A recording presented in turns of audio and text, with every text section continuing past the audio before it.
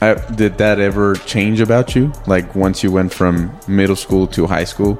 No. So in high school, like my 8th grade is whenever things started, I guess, changing or becoming difficult for me or something.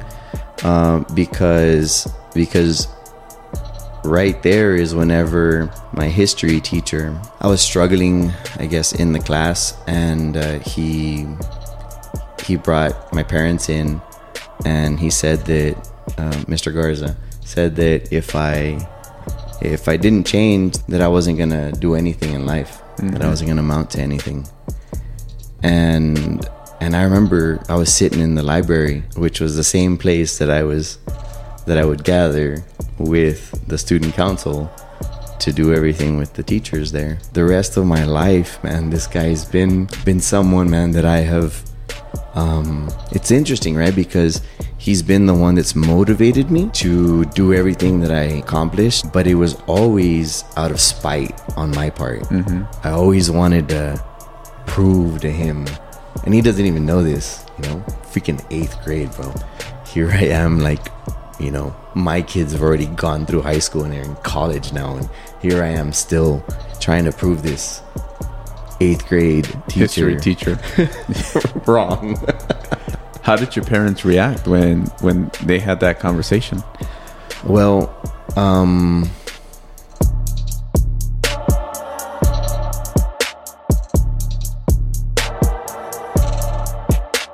the world is shaking. The world is spinning, bro. All right, here we go. What's up, guys, and welcome to another episode of Brothers from Another Mother, where we talk about the trials and tribulations in everyday entrepreneurship. For those who don't know me, my name is Alex Maldonado. And I'm Rene Atkinson. And today, just like every other day, is going to be special because I want to do you the favor of what you did for me this last episode that we shot, just you and I.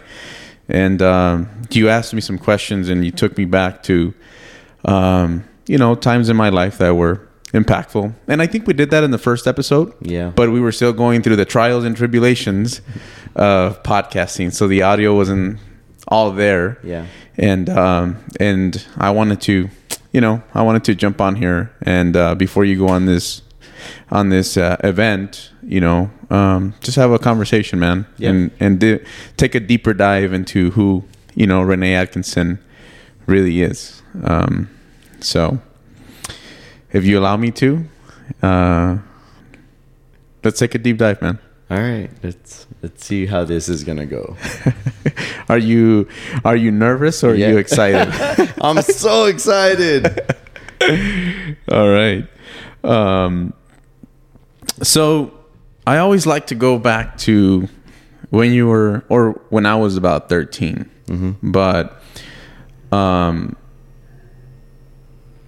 if people were to, let's say your friends from, back in middle school, were to see you today, what would be their impression? Who were you back then, being around them, and what would be their impression if they were to see you today?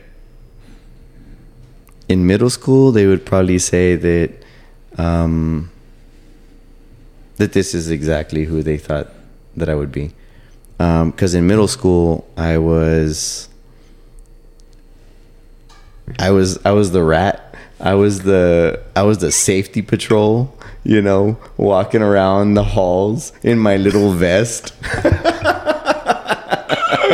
Oh man, that's so funny. And then I was part of the student council, so there I was talking to the teachers and enjoying donuts with the teachers as they asked me questions about what they thought they could improve or how they could relate better to the students. And so I think that they would probably say, yeah, for sure. This is exactly where they could see that. Yeah. So that was in middle school, right? Yep. You were I remember those too. I remember them since fucking elementary, man. Yeah. The hall monitors or whatever they would call them. They didn't have a vest. They had like this little, just like a, ¿cómo se llama? Like a sash? Yeah, or something like that. Okay. It was reflective. Yeah. And it would be, and when you saw them, you're like, oh man, they're gonna stay away. You know? No, we had the full on vest, you know, the chartreuse green or yellow, whatever, and orange vest. And as a matter of fact, it had like a little badge that said like safety patrol. And did you do that? What, 6th, 7th, and 8th grade or what? I think it was maybe. Yeah, I think it might have been 6th, 7th, and 8th. Yeah. Do you think anything about your childhood before you got to middle school? Anything, you know, about your parents kind of drove you to be that way, or what was it that kind of developed that passion of being, you know, a patrol per se? It's strange because my dad was a firefighter. So there was really no example of someone in law enforcement. So not really sure where that came from. But I enjoyed it, you know, it was neat. At the time I never thought of it as a bad thing for the school, like as a bad thing for the rest of the kids. Mm-hmm. I just thought that, you know, hey, that's trouble. You know, you're doing something wrong. Like, you know, there's no need for you to step on the line that goes, like, I remember this vividly. There's no need to like, be stepping on the line that goes to the water fountain and you just tore it, you know. No, you need to go to the office. So that was the kind of stuff you were calling out? Yeah. Man. So, and then, yeah. I think that was like the only time that I remember that something actually happened. Okay. And there I was, like, you know, telling somebody that this person had done that. Now, most of the kids that you went to middle school with mm-hmm. are the same kids that you went to high school with? The majority. Okay. Yeah, because so the town that I come from is like, I think it was something like 3,400 people. Like, it's really small. Wow. And so it was, yeah, like you knew everyone from elementary, and then elementary would go on to middle school, and then middle school to high school, and then you remember like what that kid was, you know, in elementary, and you know when the girls were trying to do a penny drop off of the monkey bars, you know, that person was the one that knocked off their freaking feet or something, you know? Yeah. And then you're like, man, look what you're doing now. And so, yeah, we were really, really, really tight. So, yeah, the guys that I hung out with in middle school and elementary, actually, there's only a couple that I still interact with that I knew from elementary school. But yeah, we were a really tight group. Okay. And did that ever change about you? Like, once you went from middle school to high school, that patrol mm-hmm. sense, did that ever change, or were you always that way even through high school? No. So in high school, like my 8th grade is whenever things started I guess changing or becoming difficult for me or something, because right there is whenever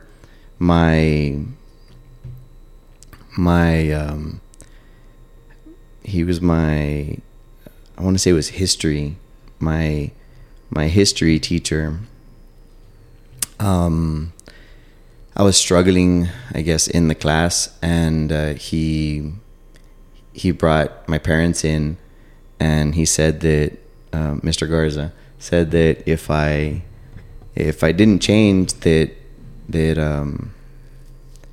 I wasn't gonna do anything in life, mm-hmm. that I wasn't gonna amount to anything. And I remember I was sitting in the library, which was the same place that I would gather with the student council to do everything with the teachers there. And so, you know, the rest of my life, man, this guy's been someone, man, that I have, it's interesting, right? Because he's been the one that's motivated me to do everything that I've accomplished, but it was always out of spite on my part. Mm-hmm. I always wanted to prove to him, and he doesn't even know this, you know, freaking 8th grade, bro. Here I am, like, you know, my kids have already gone through high school and they're in college now, and here I am still trying to prove this 8th grade history teacher wrong. How did your parents react when they had that conversation? Well,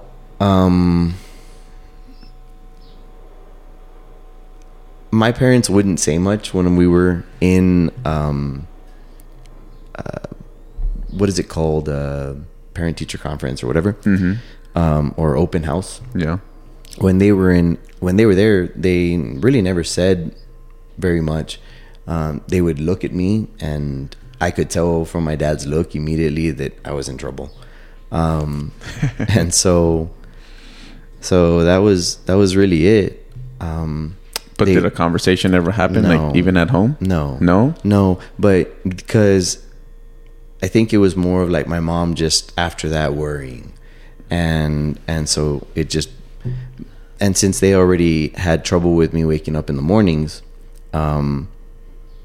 they probably felt that it was exactly what was going to happen. So you think at that point they kind of just like gave up on you, or what? Negative. No, definitely didn't give up on me by no means, but they were, it was more of a thing now that my mom had to get me to school, had to wake me up. You know, it's like, oh, no, porque, you know, he's going to do horrible. He's not doing good. He's going to go down the wrong path and so forth.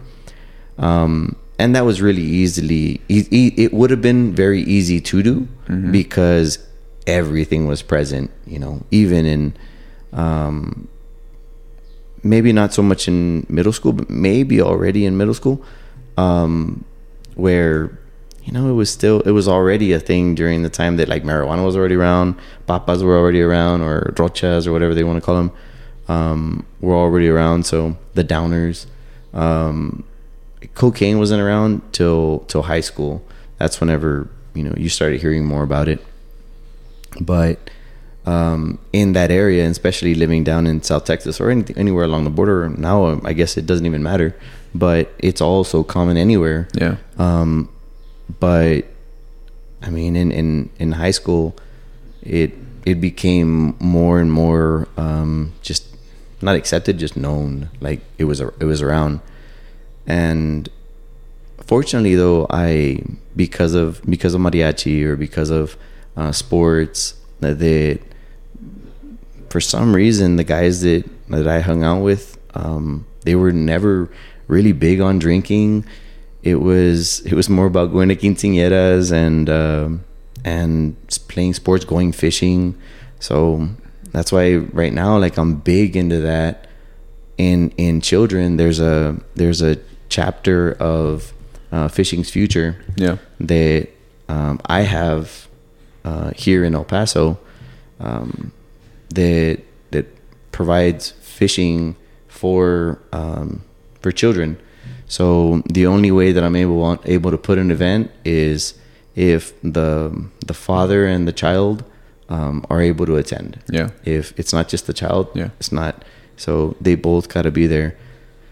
Either parent, but the parent has to be there, because that's what it's about. It's about building that bond. So yeah, it's, you know, fishing was big, hunting was big for us. So there really wasn't the whole getting drunk and all that stuff. Now you do talk about, I've heard you talk in the past about, you know, the time you got to spend with your dad, mm-hmm. and what would really excite you is when he would pick you up from school, yeah, and you saw the truck pull up, yeah, and you could see that the fishing rods were in the back, yeah, or you would go and peek, and yes. if you saw him, you know, it was time to go fish, and yep. that would really excite you. So right now you talk about, you know, what you do with the father-son yeah. event, Do you think that plays a big role in why, because you could do anything else. Yeah. You could probably take them hiking. You can probably take them hunting. Yeah. But why fishing? Because for me, it's, in hiking, yes, you can spend time together. The thing is, most of the time that you spend in hiking is hiking, and you're enjoying nature, sure, but usually it's one person in front, one person in the back. You're not really necessarily having a conversation. You're either trying to catch your breath, or you're looking around and enjoying the view. In hunting, if we do the opposite, you don't talk at all, because we're trying to wait for something to show up. So in fishing, though, man, it's just the rod. If you put them in a reel holder, you're just sitting side by side. There's so much time to talk. Is that what you would do with your dad during that time? Yeah, man. Yeah. We would go down to the port, and during drum season, which was during the winter times, and my dad would take 7 rods or 10 rods or something like that, and it was always so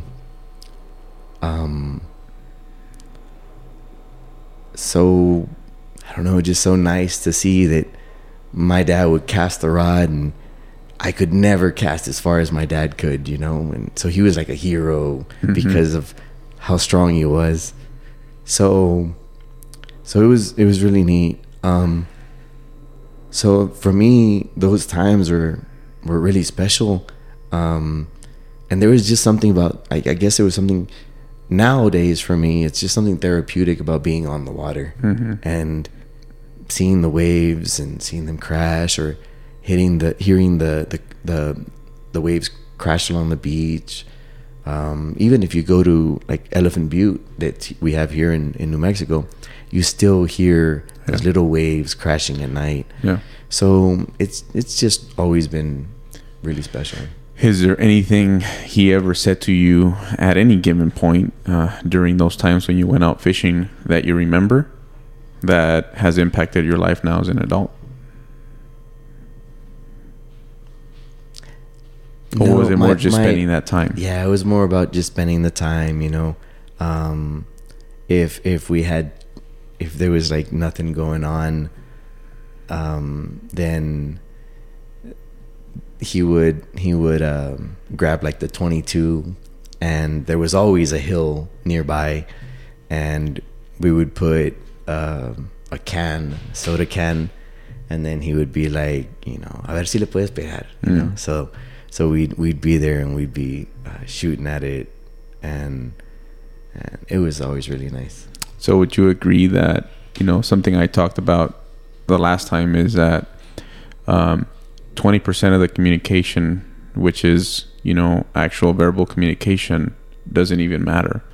It's actually the 80% that's nonverbal, which, as I hear you talk about him casting the line, or, pulling out the 22, this is all nonverbal communication that had a huge impact in who you are and how you view your father now as you're grown, So has that, thinking about that, has that played a role now in, without you even realizing, how you are or how you show up as a father for your kids? Yeah, it's played a huge role. I can show you picture after picture of just him shaping me to be the person that I am right now.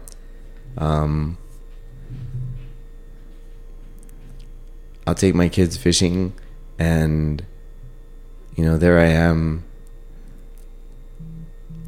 The kids become kind of independent at a very young age, especially boys, and it almost seems like they want to do that from almost year one. And so I think the kids were maybe 2, maybe 3, and we'd be there next to the lake in Ruidoso, and they didn't want me casting the rod anymore for them. I want to cast it, and it land in the grass or whatever. Uriah was actually really good at casting, and it actually, it's funny because I'm still used to the way we fish in South Texas, where you're wanting to land in the middle of wherever you're at. You know, if it's the ocean, you gotta go as far as you possibly can. If we're, you know, in a lake, let's right to the middle, you know. And so he casts and it lands like 10 feet. You know, he's casting those little Snoopy rods or whatever, and little Zepco push buttons and casts out, and it goes like 10 feet. But it was the perfect place to be, you know. Here's the lake's full of fishermen, and here my kids are both catching trout after trout after trout, and they were just casting like 7-10 feet out. Wow. And it was beautiful. But I was able to just sit back on the bank and just watch them do it, you know. So it was pretty awesome. So let's go back to your sophomore year in high school. I'm assuming you spent a lot of time at home with mom. Yeah. Dad, you told me, had multiple jobs, right? He had like 3 jobs. Yeah. So, you know, sophomore year of high school, you've already been over that hump where you're now, you know, you're not a freshman, but you're not a senior. You know, you're a sophomore in high school. And you're obviously, you know, spending a lot of time with mom at home. And she's now having to deal, you know, with a young man who's going through a transition in life, where now we go from, you know, she saw you go from being a newborn baby to now being a young boy. And then now from young boy, you know, we're going to this young adult or teenager. How were those times at home with mom?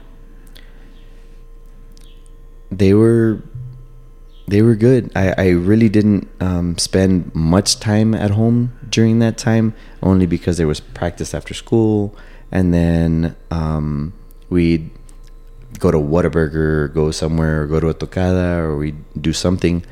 And we're talking about like my sophomore year, which was in reality my 3rd year, because my freshman year I ended up failing that year because I wouldn't make it on time to school. So every time I arrived, it was tardy. The tardies became absences, and I ended up, you lost credit. I ended up having to stay there in my freshman year.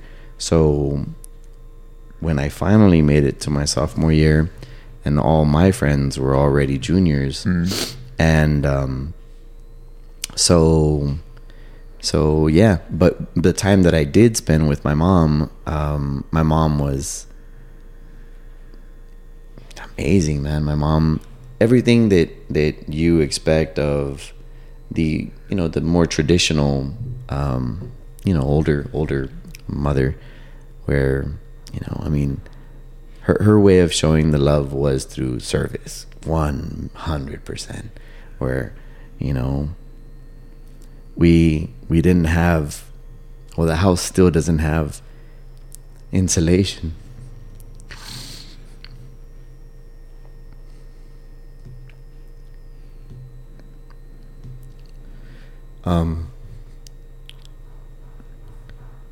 Winters were cold.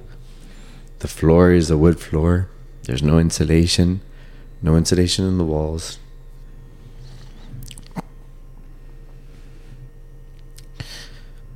Like several times we were so close to getting I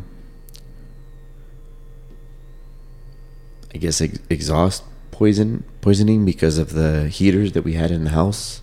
They were gas heaters, and so I remember my eyes burning so bad because of how much gas was inside the house. And so the house, you know, would be cold. The shower, the restroom would be very cold. And in South Texas, the houses sit about, let's say, 1.5 feet, 2 feet off the ground. And so the pipes would freeze. So we would fill up just 5-gallon buckets or something, so that we would have water. And then my mom would heat the water on the stove so that we could take showers with. And she would take my clothes that was already ironed into this back room that had zero heating whatsoever, and she would iron my clothes and then rush it to me so that I would put it on when it was still warm. She would do that with my pants and my shirt. Just breakfast, lunch I would do at school unless it was the weekend. But breakfast, lunch, and dinner, and my friends and I would go till today. The guys still even ask me, hey, my mom's passed. She passed due to cancer. Now going on 2 years ago, and they'll still ask me, hey, bro, some freaking apple pie would be badass, huh? My mom would make apple pie. It always seemed like, she kept like 6 apples just to make the damn apple pie, because we would be out fishing or at a quinceañera or something, and it would be midnight, man, and we would get there, or I'd call her from another friend's house or something, and we didn't have cell phones, and we're en route. Yeah. And hey, mom, are you able to make an apple pie? And pues déjame ver, let me check. And sure enough, man, by the time we got there, it would be made, and we'd all get into that apple pie with some ice cream. And I mean, there was like 6, 7 of us that would show up. So, did you ever think, like, even before picking up the phone and calling, did you ever think like, mom is probably doing this right now or doing that right now? She's probably even tired after, you're saying she was big in the service, and that's how she would, she would show love and affection, which is huge, man. But she might at that point be extremely tired, but she would still say yes, let me get it done. Yeah. And then as her only child, man, my mom would go to the ends of the earth for me, bro. I mean, she lived longer. They gave her 3 months to live, and she lived 1 year and 3 months. And I want to say that a big part was because of me, just to hang out. She had me in that year more than she had me around in the past 20. So it was nice, I got to sleep beside my mom, and we would have our conversations, and I got to go with her to every one of her chemotherapies. She ended up in the hospital several times, and I was able to be there with her every one of those times. So I'm sure that was tough, man. I'm sure that was a tough time. You've really taught me a lot about showing love to my mom. I don't want to make this about me or anything, but you have taught me about that. And moms are very special. They hold a very special place in our heart, and they selflessly live for us. And I think we need to appreciate that at a higher level. And I can see how, those were some painful times for you, because now you've made it very clear to me of how special and how important a mother is in a children's life, in a child's life. So I thank you for that, man. Yeah, brother. I really do. You know, like I always say, man, that, and it's starting to change because I think I'm just gonna restart it.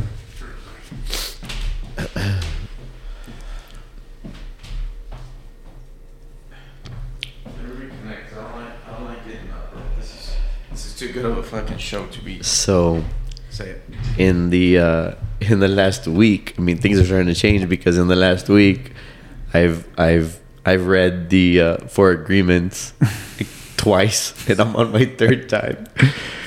And I'm not a reader, but all I have is my experience,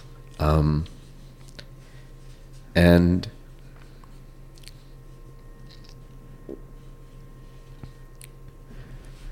so I've experienced a lot of pain in my life, and you know, if I can prevent other people from going through that, then if they're willing to accept it, I'll give them a hand in that way with my knowledge of what, you know, it's going down a particular route. If I've been down that route, then, you know, they know that it might not be the best one for them. You know, becoming a youth mentor and you know, like having the opportunity to talk to the kids in the high schools and stuff like that. It's been great because, you know, I've had both sides of it. When I was in school, I had that chance to be on student council when my grades were straight A's, and then I can also talk to those that, you know, have it rough where they're from, because I couldn't play football on the street that I was raised unless I got into a fight. And so, Why? because I was the new kid on that block. And all these guys, their families all knew each other. And so they couldn't, so I was different. You know, I'm very light complected. These guys were, you know, just straight Hispanic, straight Mexican. And they were also like migrant families, so they all traveled together. Yeah. And they knew each other really well. So in order for me to get out there and play as well, there was always somebody who wanted to freaking challenge me. Yeah. And so luckily I had gotten interested in learning martial arts, and I would cut the yard.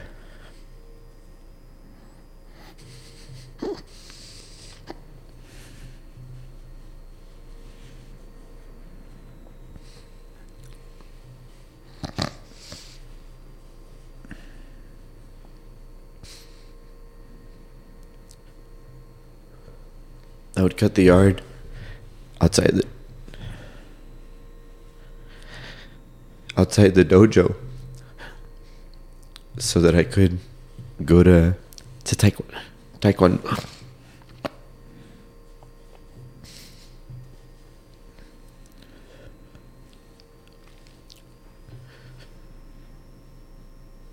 So I could go to taekwondo classes, and that's where I got, you know, professional experience. And so it made being able to play football on the street a little easier. And I remember my dad was out horseback riding.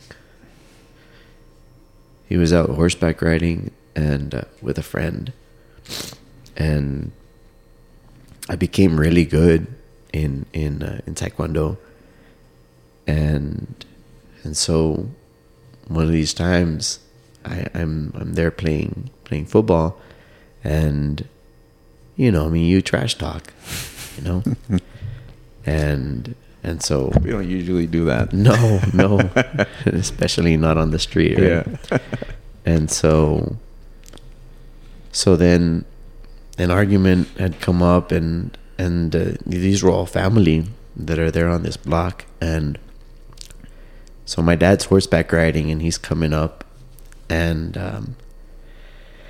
so all the kids, they're from the neighborhood, and there was a lot of us, and there's like a circle, right? And we're in the ditch because it rains a lot, and so there's these little ditches that run on the side of the street, and me and this guy are in the ditch, and so, like, you know, we both kind of like get up, and he's tired and I'm tired, and you know, our faces are red where we've been beating each other, and my dad's on top of the horse, and he's looking over all the kids. Him and a friend of his are looking from their horses, and so then he says, "Mijo, ven pa acá." He's like, calls me over, so I go over there, and he's like, "What's going on?" Like, you know, like he seems like he's getting over on you, like, what's going on?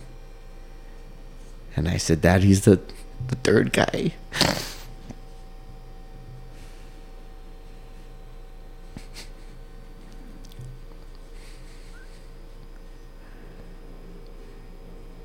He's the third guy that I fight. So I'm tired.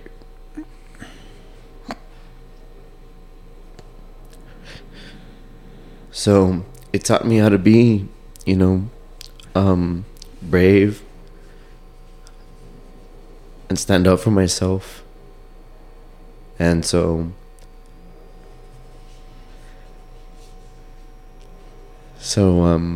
yeah, so that's how, you know, slowly I gained respect there in the neighborhood, and you know, luckily I didn't have to play with them all the time, but when I first arrived in the neighborhood, I didn't know anybody. I didn't have any other friends, and because I was an only child, I was looking For companionship. Yeah, for someone to hang out with, you know. Yeah. And just because, you know, my mom was there, and my dad wasn't, so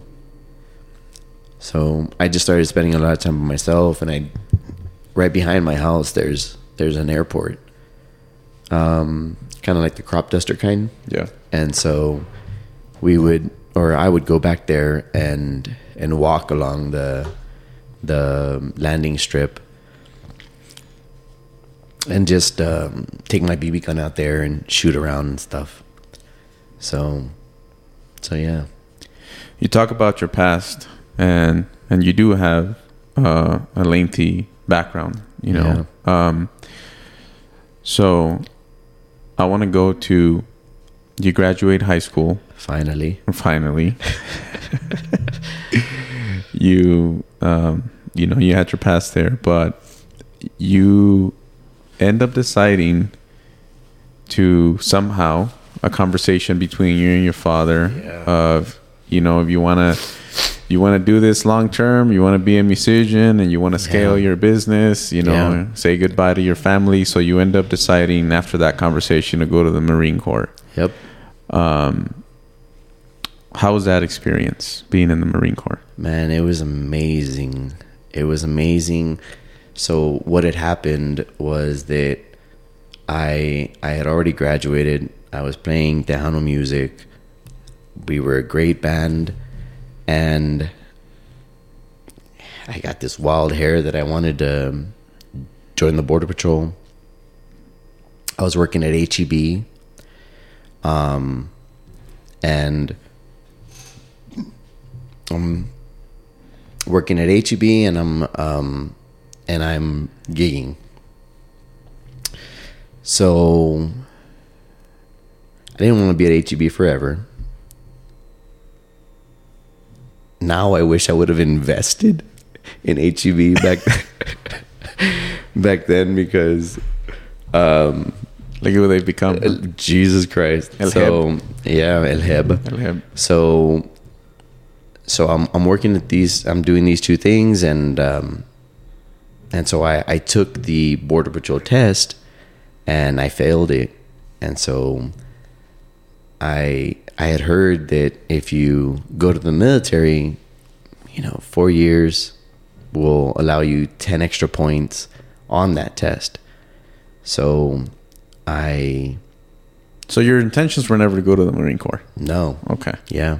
I just needed the 10 extra points. Right. So then I said, all right, well, let me go to the Marine Corps, and I'm going to go to the Marine Corps because it's the baddest motherfuckers there is. I was going to ask, why the Marine Corps? Man, because it was the baddest motherfuckers. And I had the example of my cousin that I looked up to that had gone to the Marine Corps, right? Yeah. So it turns out that he also became a Border Patrol agent afterwards, but he was in the Marine Corps for many years. And how older was your cousin? He, I believe, my 43. He's like about 58, I think, or maybe 55, somewhere in there. So, and especially back in the old days, man, like that was huge. Like that age gap, even if it was like, let's say, even if it's like 8 years or 9 years, 10 years back then, that's like, they're old, you know? Yeah. But he's always been someone that everyone in the family kind of looked up to as, man, he's doing well for himself. Yeah. And I had asked him, and I said, hey, I'm going to go to the Marine Corps. What job do you think I should ask for? Mm-hmm. I hope this doesn't offend some freaking Marines out there, but it's gonna. Yeah. And he said, well, whatever you do, man, like, don't join the Marine Corps to go toot a horn. If you're going to fucking join the Marine Corps, bro, be the heart of the Marine Corps and go infantry. And I said, all right, good to go. Let's go. So I went in infantry, and then while I was in, I guess my scores actually were through the roof. My ASVAB scores were great. I had the opportunity to do anything that I wanted in the book, anything except for fly. I asked when the recruiter, he threw the book on the desk, and he said, go through the book. You can do anything. Whatever. And I said, what about fly? And he's like, no, that's the one thing you can't do. You have to go to college for that. I was like, damn it. So then I said, no. I pushed the book away, and I said, hey, I want to be infantry. I have to admit that I had a really good recruiter that was really looking out for me and said, like, no, like, look through the freaking book, man. And so then I told him, I stuck to my guns, man. I said I wanted to be infantry. Then I ended up getting sold on a forward observer for artillery. Okay. So I was supposed to be, I don't know because I ended up not doing that. I guess I was supposed to be in front of everyone in some capacity, calling for fire so that they would be able to hit the targets that they wanted to hit, which would have been pretty cool. But while I'm going through infantry school, to then at some point get sent out to a different school so that I can learn that job, I was asked if I wanted to go and do something else because we had the highest ADVAP scores and we had the highest PT scores in the entire company. So they pulled us aside, and I had the opportunity to become an 03, which is still infantry, but 0313, which was a LAV crewman on a reconnaissance vehicle that was amphibious, which was really neat because we had 4 tires on the thing, and we also had propellers on the back and a trim vane that came up, and we would go into the water and turn the propellers on, and we would take off now. And that's badass. Like it had a freaking 25mm Bushmaster. So like, just so that everyone understands, like we were shooting beer bottle size freaking rounds. Wow. So it was really neat. So when I saw that video, they got me at the video, man, and I was like, yeah, I'm down. Let's do this. Yeah. So yeah, man. Got in there, went in, started doing that, and then freaking 9/11 happens, and I thought it was gonna be an easy When did you go in? What year? I went in 2000, man. September 17th in 2000. Yeah, where were you in 2000, big dog? I was in freaking 4th grade, I think. So I was born in 91. So I was 9. Yeah. Yeah. 4th grade. Yeah. Just like my son. Yeah. So so there I am in boot camp in September 17th, man, going into boot camp. I was struck with the reality of the Marine Corps world. Yeah, because by the way, like, you never joined. For one, you never thought about joining the Marine Corps, and then you join, and then it's like, okay, I'll do my 4 years, I'll get out. Yeah. But nobody knew about fucking 9/11. No, man. And so it happens, and we start doing workups, and we start doing like, we just started increasing, like, the size of the company just started to increase. We started doing all kinds of training, traveling everywhere. I got to go to Singapore. I got to go to Japan. I got to go to Shanghai, China. I got to go to where else? Got to go to Guam. Went to Thailand. Like, went all over the place. And what is the intention, like, of sending you guys to just terrain? Like, yeah, to go and get experience in different terrain. Okay. So and to start doing, like, combined arms, because usually it would be us training out in the desert, and we're not dealing with anyone else. And if we're all going to be going into war together, then we start, doing operations with, like, the British, or we start doing operations with the army, and so that we can all tie in things. Makes sense. Yeah. So we're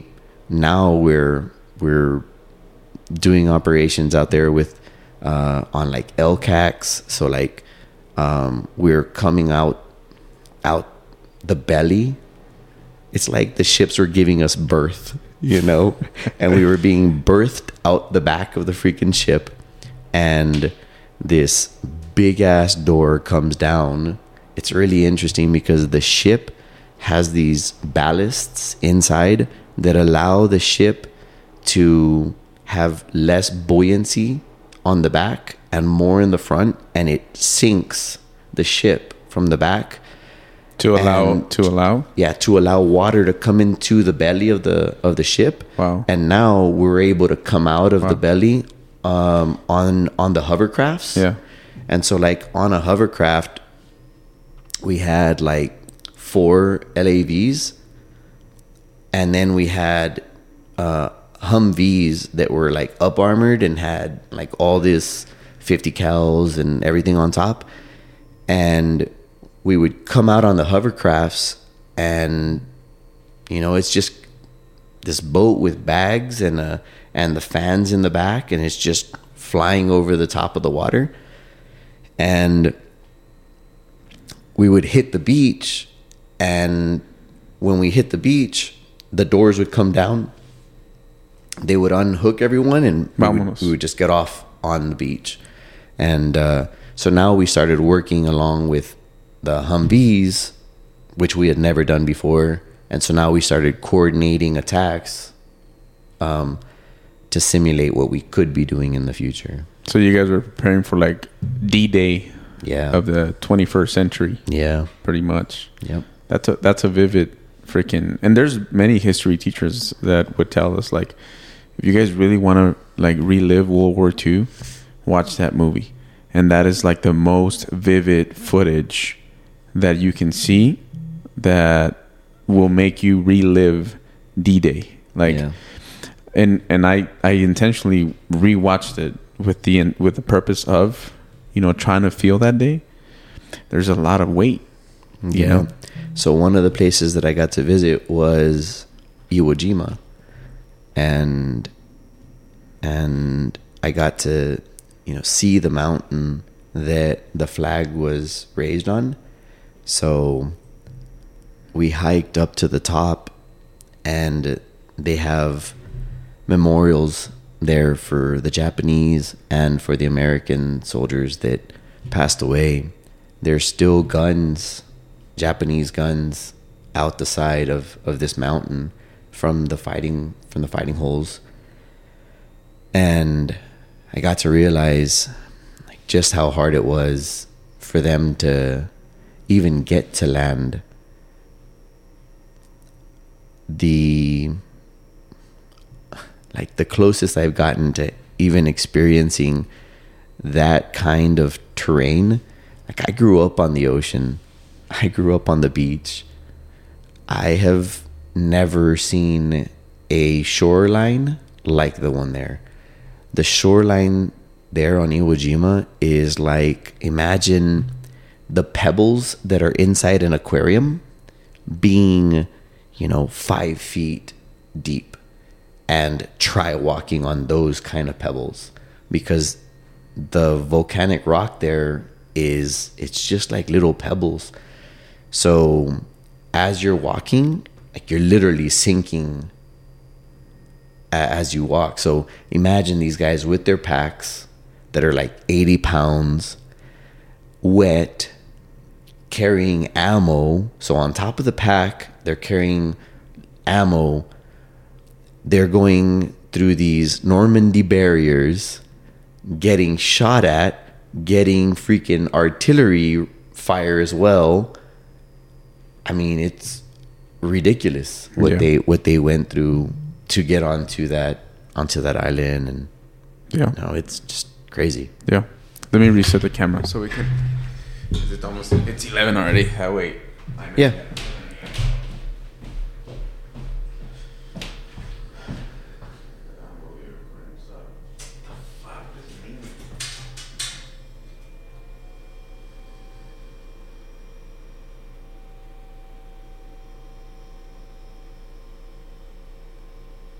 You still have your memory card? Yeah, it's in the camera. Okay. Why the fuck is this shit? This shit's full, bro. I deleted all the footage. And still. Bitch.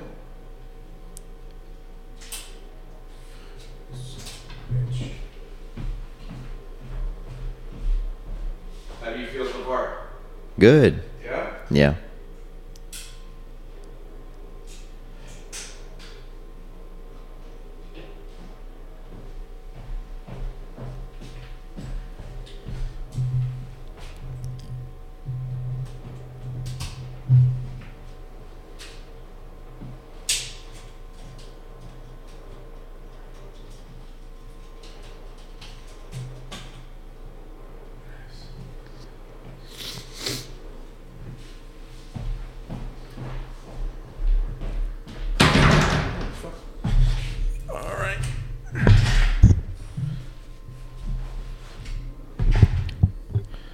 Just start here. Join.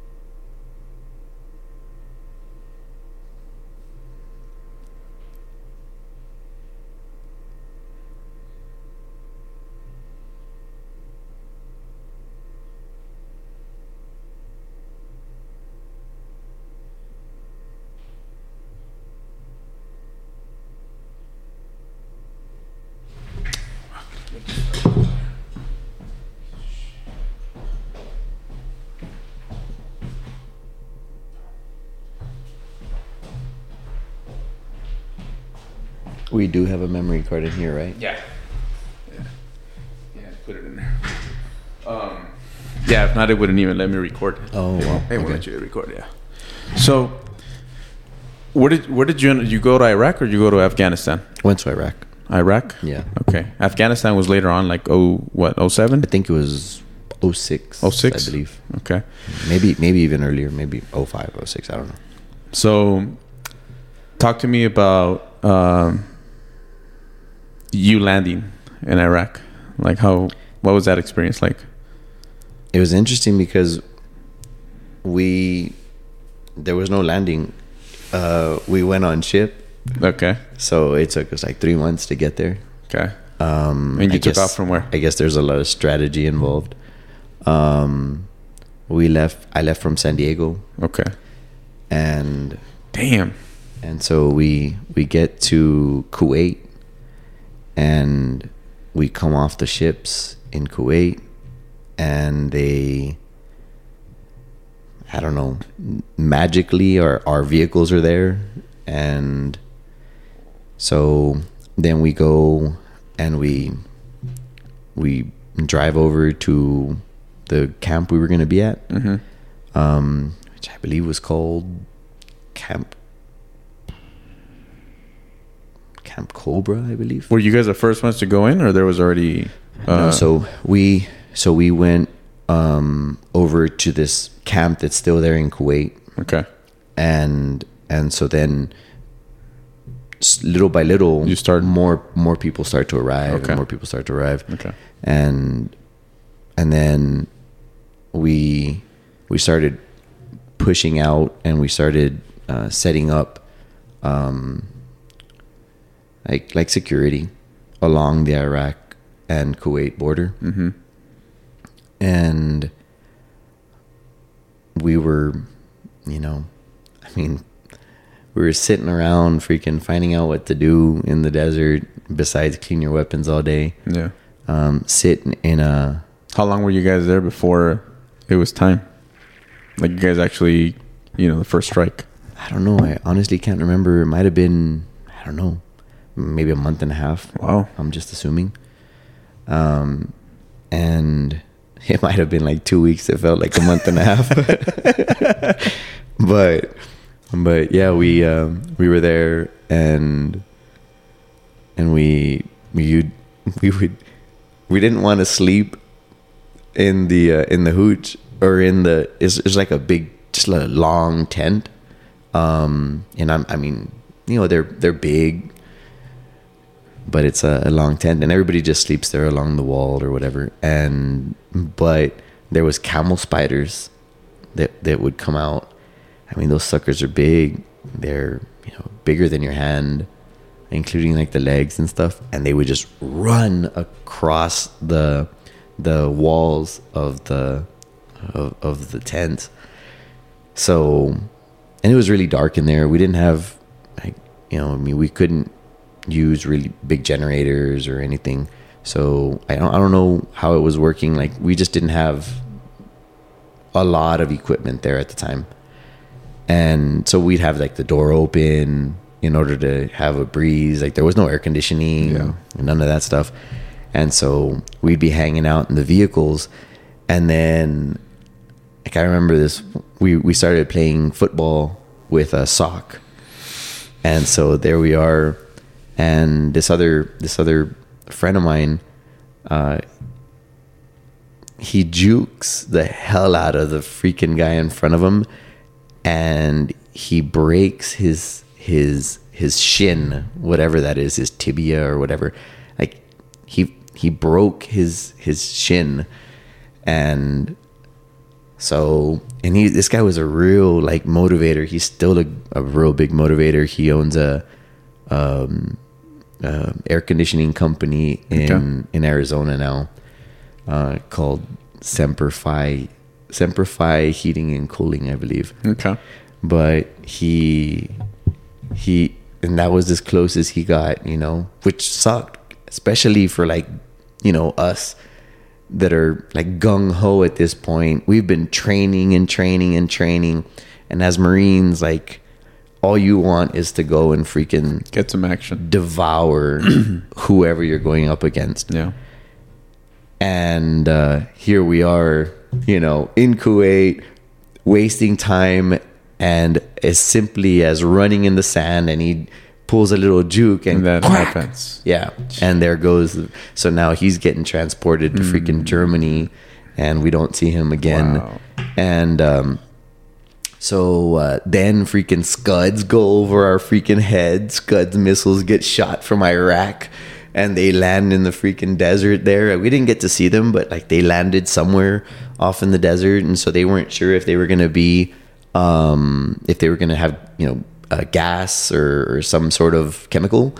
So here we all are gassing up and getting into mop gear. And so if you've never been around mop gear, you don't know what it is. It's like these really thick jackets and pants and rubber boots that you have to strap on a certain way so that you don't get any contamination underneath the suit. And then you have to put in the gas mask, and you know, it's like high altitude training type shit, and sweating up a storm. We're in the freaking desert wearing like winter Gear. clothes pretty much. And so it was miserable. So then we go and finally, I think I have a photo of where it was like March 18th at the time in 2023. And so we're there on the border to go into Iraq, and we took a vehicle picture for the crew picture. And I think that was on the 18th of March, right before we went in. Yeah. Wow. So, would you say that despite, and it's just crazy how life happens, right? But despite the Marine Corps never been something that you aspired to be as a child, because you do have the kids that tell you, like, I'm gonna go to the military. What branch? I don't know yet, but you know, I ran into a few of those in school. I do remember.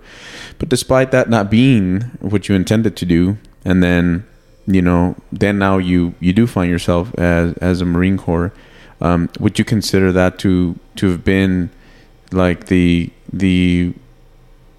most transformational experience or impactful piece or part of your life? I think so, because I wasn't a bad kid, but I was lazy, and I didn't really have a sense of pride. There was no real goal in life, and going to the Marine Corps taught me a lot about just leadership. So what about commitment? Did it teach you? Oh my God, bro, there was no getting late anywhere. You know, it was 15 minutes early. We used to run. I remember and now I wish I could go back and like measure how far it was that we ran, because the what was it called? I can't remember, but where we staged our vehicles, I can't remember at the time, but where we had the vehicles on base was a lengthy ways from where our barracks was at.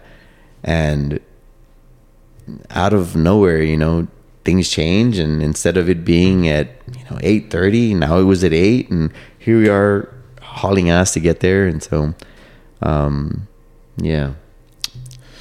So before we move on from the Marine Corps, is there any experience that you can remember that you still carry till this day, and that you say, I will carry this one, and it positively impacted my life, and I would have never learned it if it wasn't for the Marine Corps, that you now apply in life?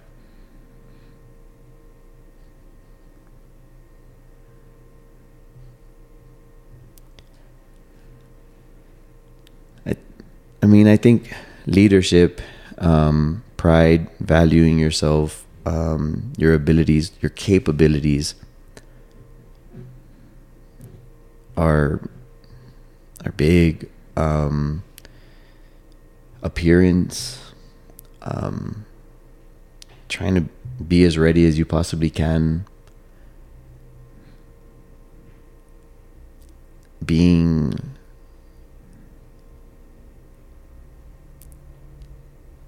I guess I shouldn't say being, but how do I say it?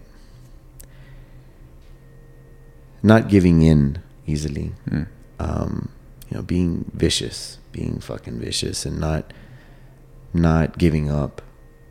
I can go on with so many things that you embrace the suck, man. It fucking sucks. You're out there 126 degrees wearing mop suits, and you make a little canal under your vehicle so that you can crawl to the shade because there's no shade anywhere else. Yeah. You freaking wrap your water bottle in a sock and wet the sock so you can spin the hell out of it and cool the sock down to then cool your water down just a little bit to get it down from almost boiling, So going through all that stuff, man, attention to detail, something as simple as a damn iris pennant, on a shirt or a suit. There's just so much that the freaking Marine Corps teaches you. And I really didn't have any of that prior to that, I wasn't a bad kid, but I didn't have anything to shoot for in life. Yeah, I can see that. Women usually do have like a pathway to teach them or transition them from, being, young girls to now being adults. They, their breasts start to grow and now they start to go through their menstrual cycle and all that. But men don't really have like a passage, from being a young boy to then being an adult. And, that's sometimes that something I wish I would have done, because I think it would have allowed me to, in a sense, go through that rite of passage, of going. The military definitely does that to you. Yeah. It does instill those values, and it's like a rite of passage for men, But so then the Marine Corps is over. Yeah. And now you have what you want. Well, I had to go get that. Okay. Right? So I had to sign up for the freaking Border Patrol. All right. I've got my 10 extra points, and now I got to go pass a damn test. So I went and I tried out again, and luckily I passed. Yeah, Nice. I don't even know what I ended up scoring. You didn't even my need 10 those extra points. no. I don't know if I did or I didn't. Right. I don't know if I passed by the skin of my teeth. I don't know. They rounded up, right? Yeah. We're gonna have to round up. And so how was the experience there at the Border Patrol? It was awesome. I was a section leader for. It's weird, I guess. These guys have experience in at the academy, so the border patrol agent shows up. It's already like I'm back in the Marine Corps because they're yelling at us all over again. Get the hell off the bus, and we line up outside, and then they go through and they say, who's former military, and they start raising their hands, and then they asked what branch I was in. And I said I was in the Marine Corps. And so they said, all right, come on over here, stand in the front. We're going to give you a try. And so I was the section leader in my class. And the last week before graduation, I had to take a test. And I was struggling on my grades. I, had to make sure that everyone was where they had to be. So I'm running around the barracks, making sure that people aren't drunk, making sure that people aren't making babies, making sure that, making sure that people aren't doing stupid stuff, trying to jump off the third floor of the freaking barracks that we're at. Just so much. And so my instructor was looking out for me and said, hey, you've been one of the best I've ever worked with, and I'm looking out for you, and I want to take this responsibility away from you so that you can do well on your exam. And so they put someone else into my position, and I was able to just focus on your test, on my exam, and luckily I was able to pass. So, wow. Are you? Because I'm a horrible test taker. mm-hmm. Has that messed with you, like with your life? So I'm an amazing test taker, bro, and that's not me boasting. My grades were horrible in school. I wouldn't apply myself, but I had some of the highest. Like at the time, it was like your task scores, and they were the highest in the class. And the teacher would make jokes because he'd say, you can't freaking pass the class, but the highest in the class, was Rene Atkinson. So yeah, it's always been something that I was good at, except for the first time I took the damn border patrol test, I guess.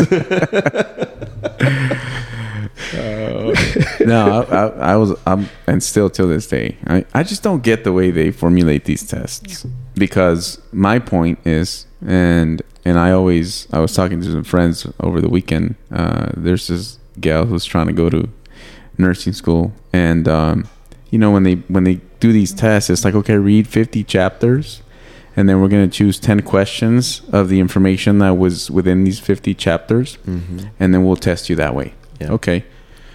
And my thought process is, when it's the real deal, when you're in the emergency room and there's an emergency surgery happening, you don't have time to go through 50 chapters to find the right answer. Just give me the information that I have to learn, and let's go about it that way. Like, why do we have to make it so difficult? Why do we have to make it so I'm going to trick you? I'm going to put a few answers in there that are wrong. And why don't we just make it easier and teach me what I have to learn? Like, what do I have to learn? This? Fine. That way I can get better at that, instead of being better at strategically figuring out how I'm going to, pass this test. That's one thing I hate about school. Just give me the information that I need. Why make it so freaking difficult? And I always had a very hard time. If imagine if every career path was that way. You want to become a nurse, then let's just give you the classes that you need to become a nurse. But it's not. You're like taking like university 101. Like, what am I doing with the university? Like, what am I doing with all these other classes that have nothing to do with nursing? If I'm going to be an engineer, whoa, you got to do all these things. Wait, what? Why am I doing those when I want to become an engineer? No. So getting back to you, how do we go from, okay, we're at the Marine Corps, mm-hmm. We're at the Border Patrol. Yeah. I understand you got, medically retired. And then how do we go from, after being medically retired, how did you figure out, okay, I'm going to go to culinary school, I'm going to, be a welder, I'm going to be a barber? Yeah. Like, what was happening during that time? Like, why did you choose all that stuff? Because I didn't know who the hell I was, to be honest. I had to find myself, and I'm still fucking looking, bro. Every day, still freaking searching. So yeah, the only thing I wanted to do was be a Border Patrol agent, and I wanted to, continue going up. I was applying for everything I could. I did firearms instructor. So I became a firearms instructor in the Border Patrol, and then I did horse patrol, and then I tried out for BORTAC, and while I'm going through the indoc for BORTAC, I had this ridiculous pain under my rib, and it felt like every time I breathed, I was getting punched in like the liver or something crazy. And we're doing all this running and all kinds of stuff, and we end up going and we get into the swimming pool. We're supposed to swim in our swim across 250 meters. And so I'm doing that, and the pain is ridiculous. And so eventually I was like, I can't keep a breath in me. So it's becoming really difficult to swim when I can't even get a breath because of the pain being so severe. So I go over to the edge of the swimming pool, and the instructor's going off on me, and I get out of the pool, and he says, what's going on? I said, I don't know. I've never felt anything like this. So luckily my girlfriend at the time had enough, I guess, and said, let me go sign you up so that you can get checked. And so she did great, because it turned out that I had cancer, and I had a tumor in my kidney. So this is like on a Thursday, and I think it was more like on a Wednesday, and the doctor says, well, it was interesting because nothing ever happens whenever you go to the doctor. You go and, oh, there's nothing wrong, or oh, you go Tylenol, ibuprofen. Yeah, it's never a big thing. And so this time I go, and I'm supposed to get my results, and the doctor, I go into that little room, and the doctor comes in, and he says, did you come alone? And I said, yes. He says, I wish you didn't. And he threw a file on the little table where you sit down on top of. He said, I wish you didn't. He threw the file. He went back out the door, and I said, I don't know what this is about. And then I remember by this time phones existed.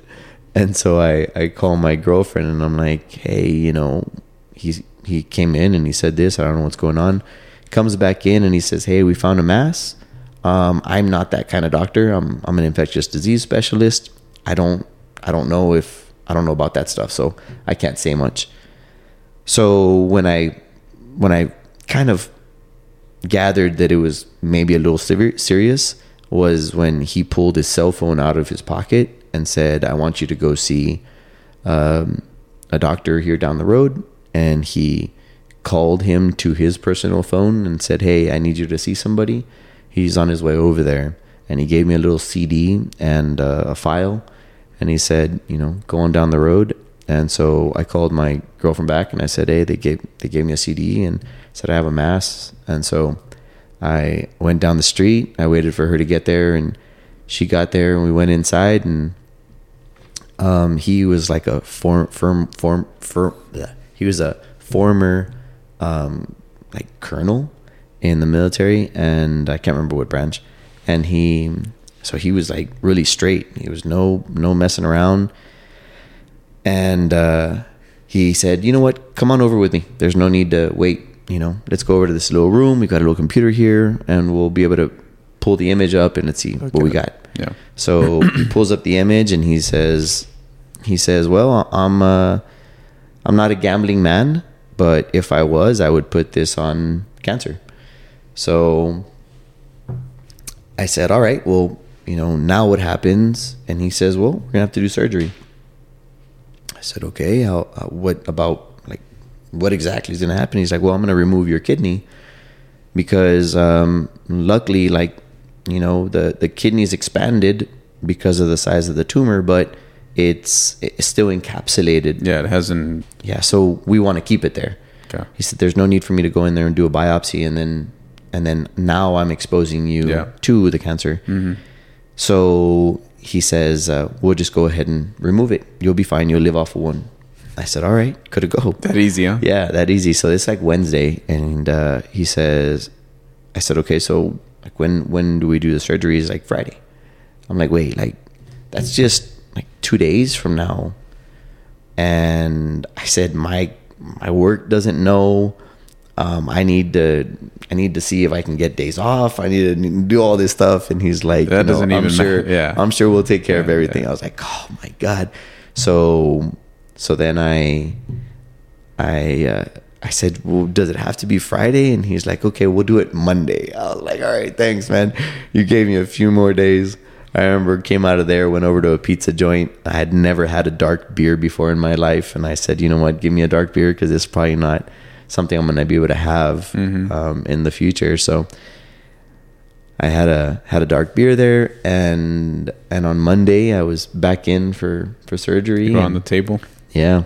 But yeah, so whenever I was in the Border Patrol, you know, it was all I wanted to do. I was taking all the proper steps that I needed to go up the chain of command and hopefully end up in Washington someday or something like that. And you know, after that, I decided I was going to go into bike patrol, and then I busted my arm, and so after that, I had no idea what I wanted to do because that was all I wanted to do, and I didn't have any college experience, so I had nothing to fall back on. And that's why I encourage kids nowadays, go to school, man. Even if it's going to go and get a degree in something you like, because even if that's not the path you end up being on later on, it's something you can fall back on to get you back on your feet whenever that maybe doesn't pan out. Mm-hmm.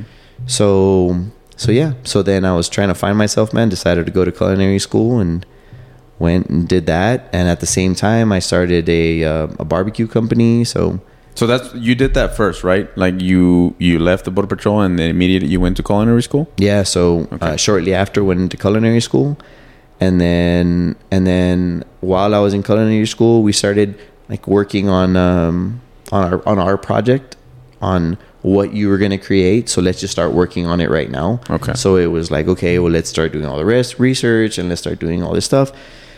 So luckily for me, I had the help that I had been saving money because I had that job. So I had some money saved. So I pulled some money out and ended up buying a food truck. So while we were creating the restaurant that we wanted to in culinary school, I was actually doing it, you know. So then I was able to get the food truck, and then my wife and I started going in and competing professionally with all the guys from like Pit Masters and all them that were on TV that I had been seeing.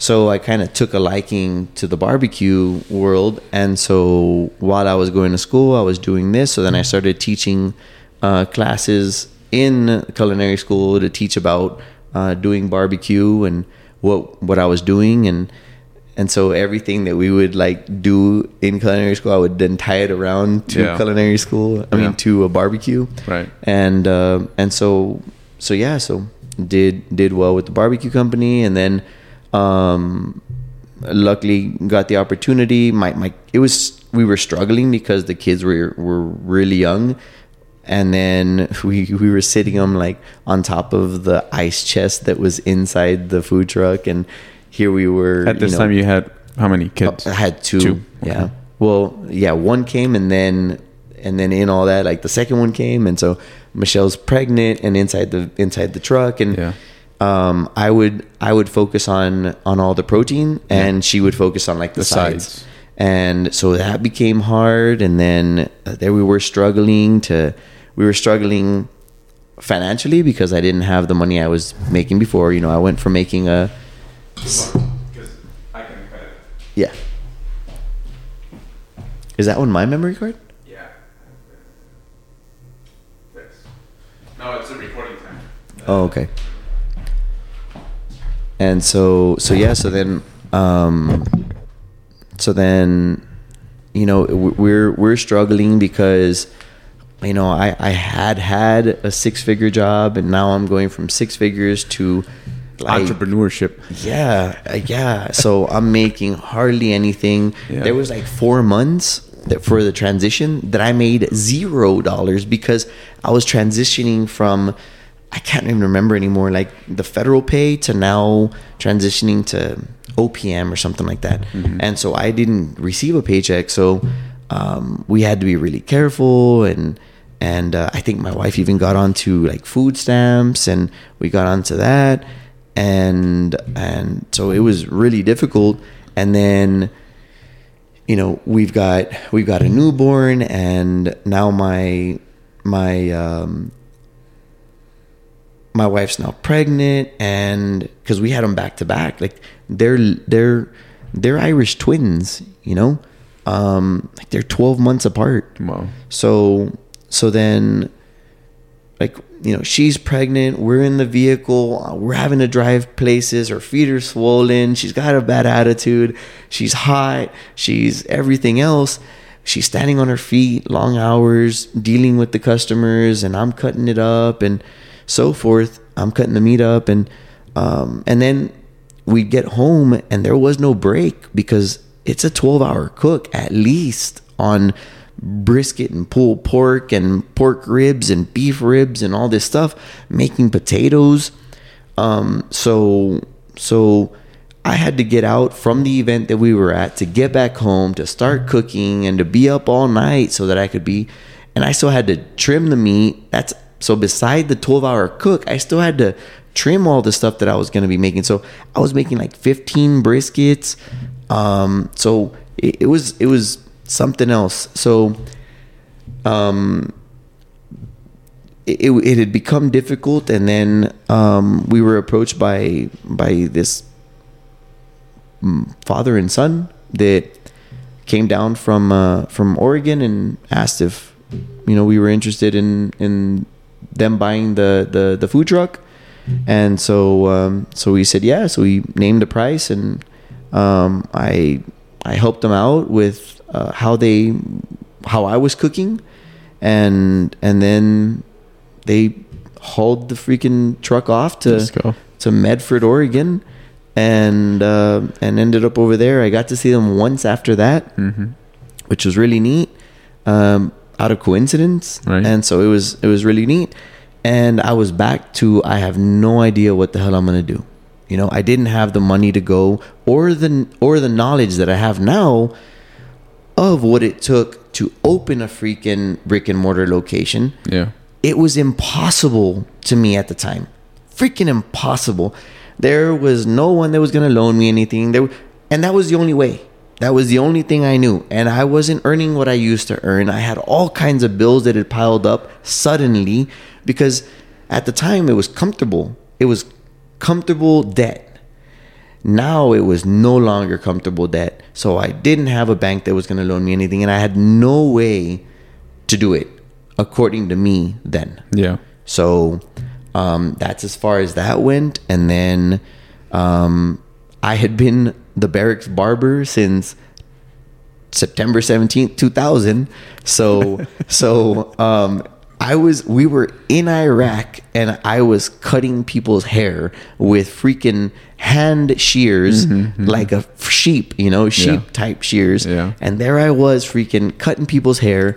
And so I, on ship, you know, I was in the freaking barbershop in there freaking cutting everybody, including the captains and the freaking captain of the ship. You know, I did it all. And I had no idea how to do it, you know, but I was just, all right, well, let's do it. I know it's got to look good. So let me just try to make it look good. Yeah. And so I decided, all right, well, let me go and try barber school. So I went and I tried barber school, and then I enjoyed it. And I was using my GI Bill at the time. I still had GI Bill available. And so I decided that I want to stay, and I wanted to become a barber instructor now. So I stayed and continued, and went through the schooling for to become a barber instructor as well. Okay.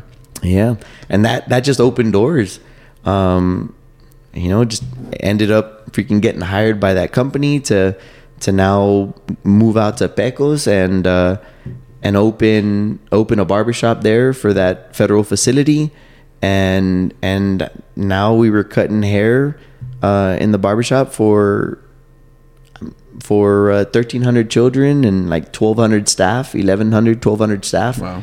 So that was something else as well. That was, and then everything just opened doors. And so, yeah. And then from there you went to welding school? Yeah, well, before all that. So you're right. So before going to barber college, in between there, I went to welding school. So then I ended up going to Western Tech, and I had an interest in welding. And so I said, all right, well, I'll end up in the oil field somewhere, and I'll go do that. So I started welding school again on the GI Bill, and I finished that. Ended up graduating top of the class. We called ourselves, it was 3 of us that graduated magna cum laude, and we had our little ropes, and we had no idea what the little ropes signified because we weren't into that. But hey, cool, we've got these little ropes around our neck. And so then we called ourselves the 1%ers because we were 1% short of getting the 100 in class, because our freaking instructor, man, was like, y'all are students, and because you're students, I'll never give you 100. So we were like, man, we were the 1%ers because we can never get a freaking 100 in class. We were 1% shy. But yeah, so learned to weld, man. It was amazing. I really enjoy welding still till today. And but my wife didn't want me to go out to the freaking oil field. I was going through a lot, emotionally and physically. The Marine Corps was something else on my body, on my mind. And so now that I didn't have the Border Patrol, like, it exacerbated everything that hadn't been addressed in the past. Yeah. And so all this just started like kind of like in a swamp where you see the mud and you push on the mud and the water just starts to consume you. It just starts going, the mud starts sinking and everything that's underneath just starts coming up to the top. That's how everything just started to affect me. And so it became very difficult. And so she said, I don't think that you going out there is the best. You're going to be out there with 21-year-olds, and it's going to become really difficult, and it's going to be difficult for the family. So, oil field workers do have it very tough, and my hat goes off to all those guys that are out there. Yeah. And so I ended up just with more knowledge, and I didn't go out there. I helped out in town, and I get odd jobs helping out. And most of the time, it was more just helping out friends and family, man. Yeah. Don't worry about it. You've got an issue. I'll come around and I'll fix it for you. So, and then came barber college after that. Yeah. So you're here now. Yeah. You obviously experienced some pain, and I can see it there during your time in welding. Do you consider where you are today in life already a place where you have been able to leave all that behind, or are you still working on that? I think I'm in the best place I've ever been. Okay. Because everything that I went through in combat in the Marine Corps was just being suppressed by the Border Patrol. Okay. I was able to cope really well with my trauma because I was, in a sense, still able to be in the Marine Corps. I was still in the bush. I was still in the vehicle. I was still armed. I was still of service. Yeah. And so whenever I no longer had that, then that's when it just came in. Yeah. And you know what? There was nothing wrong with me. And we all say that, you know, there's nothing wrong with me, but you know, my wife was dealing with the nightmares. My wife was dealing with I was, you know, trying to strangle her.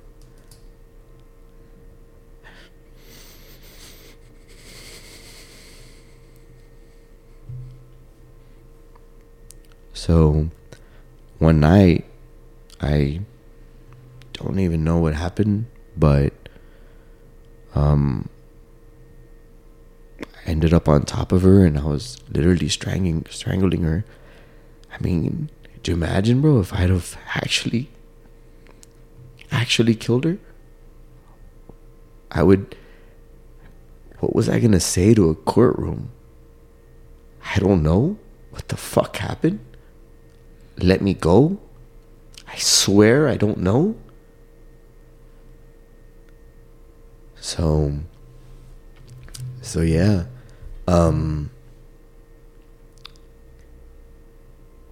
So it, you know, it was just, there was a lot of demons that hadn't been dealt with, and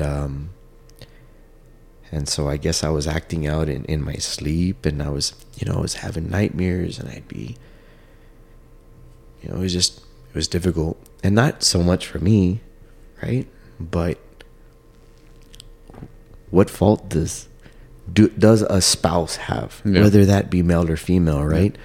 Because there's a lot of female military members that go through stuff afterwards, and whoever you marry didn't sign up for that shit. Yeah, you know. Yeah. And so yeah, so it was something else. And it was something else, bro.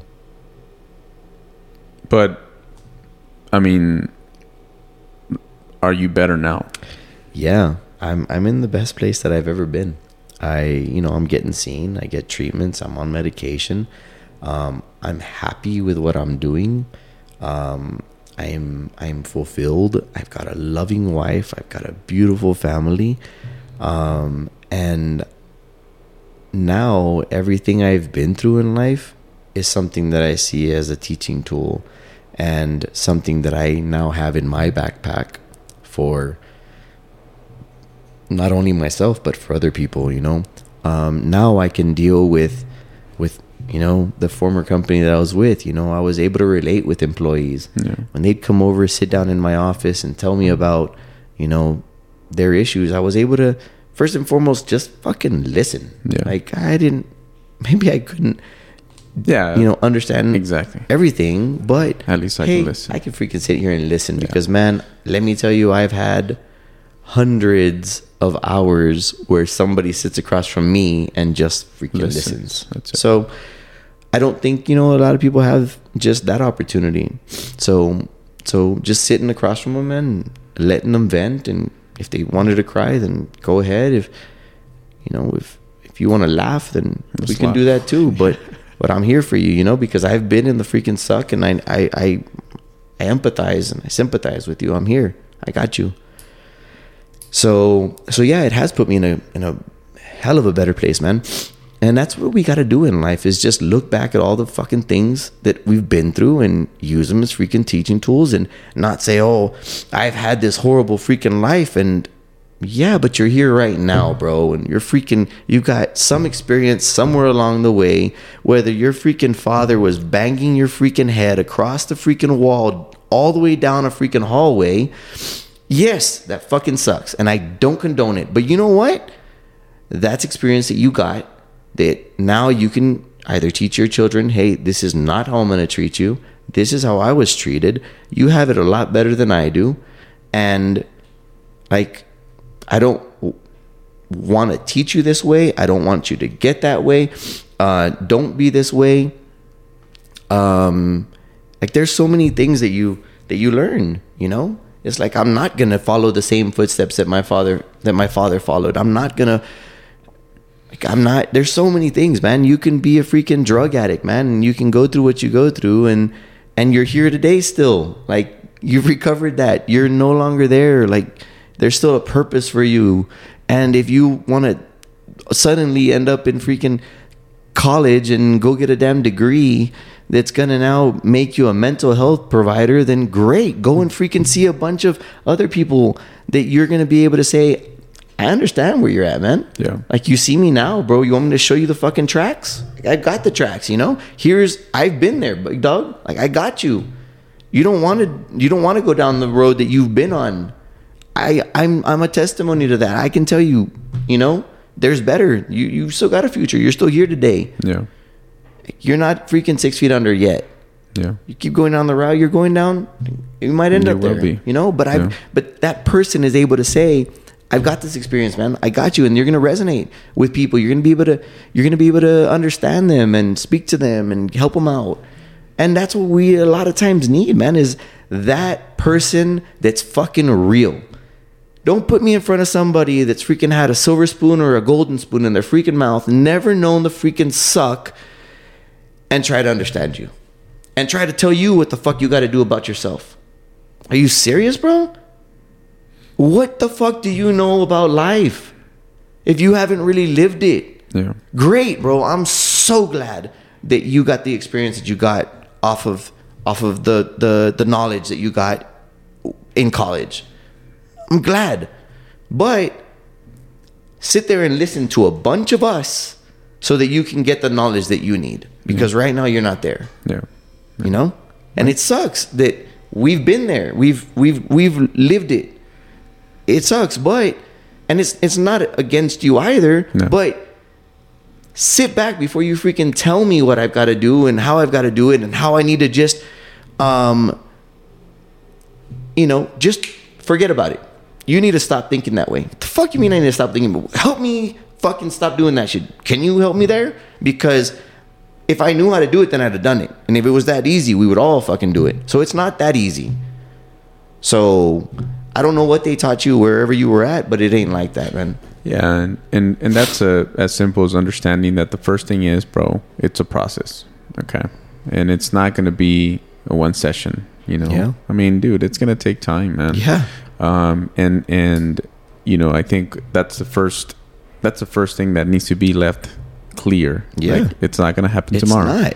It's going to take a little bit. It's not just like, I'm going to forget about it today and that's it. No. You know, it takes time.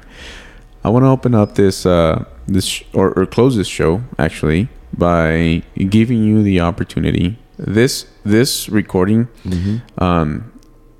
eventually we won't be here, you know, where it all come to an end, but this video will still be around. Yeah. So I want to open up the ability for you to, if there's one thing or two things that you could tell your children, because of your experience and because of what you've done, because of what you've overcame, and what's still left, because we're going to build some amazing shit. But what would you tell your children that they need to carry on with them for the rest of their life?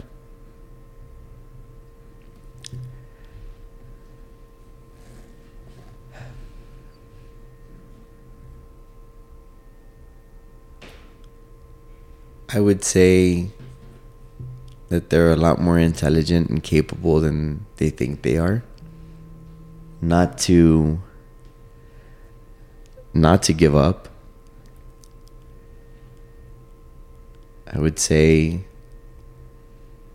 a big lesson for me has been,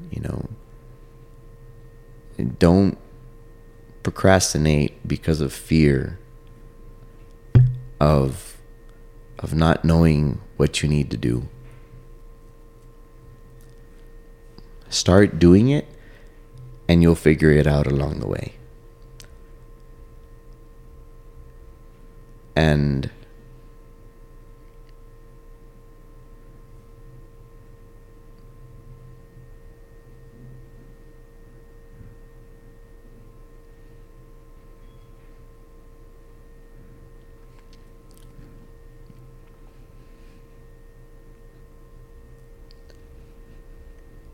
then I'm already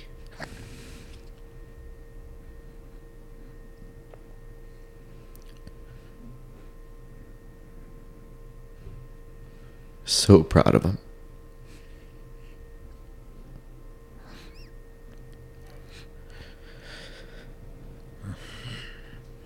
That one's even making me choke up.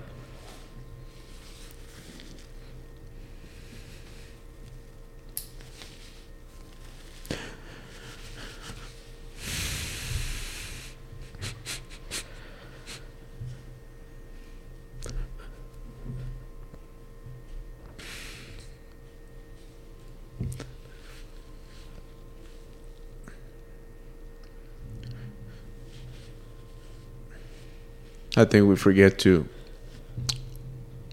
tell our children that.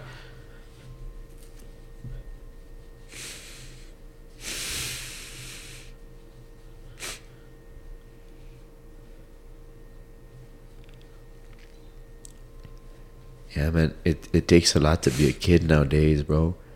Because not only do they have to struggle through not having the mother and father around because they're providing a living for them, but they also have to battle the cell phones in their hand. And so the kids really struggle to have that one-on-one time. And a lot of the times, man, that's all they freaking really need. Uriah, he wants to have blackouts. He wants to have the lights, the power go off. Yeah. Because then we're all going to get together and freaking play a board game. Yeah. Then we're going to have time. Then I'm going to have your time because you're not going to be able to do that or this or that or that. You're going to be right here and we're going to have a candle and we're all going to be together and we're going to play a board game. So, man, so much of the time all they want, man, is just to spend time with us. Yeah. And to let they want to know that we're proud of them. Yeah. And that got me, man. Yeah, we definitely need to tell our children a lot more often how proud we are of them, because it is harder to grow up in today's world where things are changing at a rapid pace, and there's so much distraction, there's so much information available now at their fingertips, and it's important for us to let them know, hey, you're a freaking warrior, man. Yeah. You know, like you're pushing through, you're pulling through these times, and yes, I know I'm here, but at the end of the day, you're the one making the decision. You're the one making the choice to say, nah, I'm not going to give up today. I'm going to wake up another day. I'm going to go to school. I'm going to put up with whatever's happening, even if they're getting bullied, even if they're looking at, stuff they're not supposed to be looking at. They still push through, man. And those are things that, honestly, I didn't have to do when I was a kid. And it's important to bring it up to people's attention and let them know, hey, it is harder to be a kid in today's world. And you should be freaking proud of your kids, because they're teaching you that it's possible. They're teaching you that they're resilient. They're teaching you that they have the power, the courage, man, to push through. And I think that's a great way to really end this show, man. It's rare that I cry, and you choked me up on that one, because it's important that we let our children know how special they are to us, and the fact that, especially, for me anyway, like my children, they really changed my life, man. And, aside from my wife, which is the most precious thing that I have, my children, man, they're very precious, and I love them dearly. And I am extremely proud of both of my kids. So. Yeah, big dog. It was a good talk. Yeah, man. It was a great talk. Thanks for opening up and, you know, being honest with us, and letting the listeners tap into a little bit more of who Rene is. And if you did it, they can do it too, man. Damn straight, bro. So many of us are so freaking able. We just don't put in the time, because our mind is a powerful thing, man, and our little voice inside our head is the one that we spend the most time with. Yeah. And sometimes, you know, it can sabotage us. Yeah. Well, I don't want to hold you any longer, because I know you and the wife got something special happening this weekend. It's getting close to noon, and you guys have a flight to catch. But I wish you guys nothing but, you know, good vibes. And you guys need to go out there and be where your feet are, like I've always said. Yeah. You know, don't think about anything else. Go spend some time together, and love on your wife, man. Yeah, brother. And have a good time out there. Thanks. Appreciate that. All right. Well, with that being said, guys, thanks for tuning into the show. We really appreciate you. And I know it was a long episode. It was deep, but I was trying to just bring as much as I could out of Rene, and let you guys know what we're all about. You know, if you guys want to really spend time with us and listen to us, and I think it's important for you guys to know where this information is coming from. And the only way to really do that is to, you know, let you guys into our mind and into our brain and into our past and what we've been through. So thanks for doing that today, man. I appreciate that. Yeah. Yeah. Thank you all for just getting to know us a little bit better. Yep. All right. Well, as we always do, remember that, you know, if you don't follow us yet, make sure you go follow us. We're on all the podcast platforms. And I mean, if you guys are getting anything from the show, it's making you laugh, if it's teaching you something, make sure to, you know, share it with your family and your friends, and let them know, you know, that they can tune in, and they can do the same for them as it's doing for you. So with that being said, remember, the price doesn't go to the fastest guy. The price goes to the guy who slows down the least. Keep your back against the wall, stay driven, and we will catch you guys on the next one. Peace.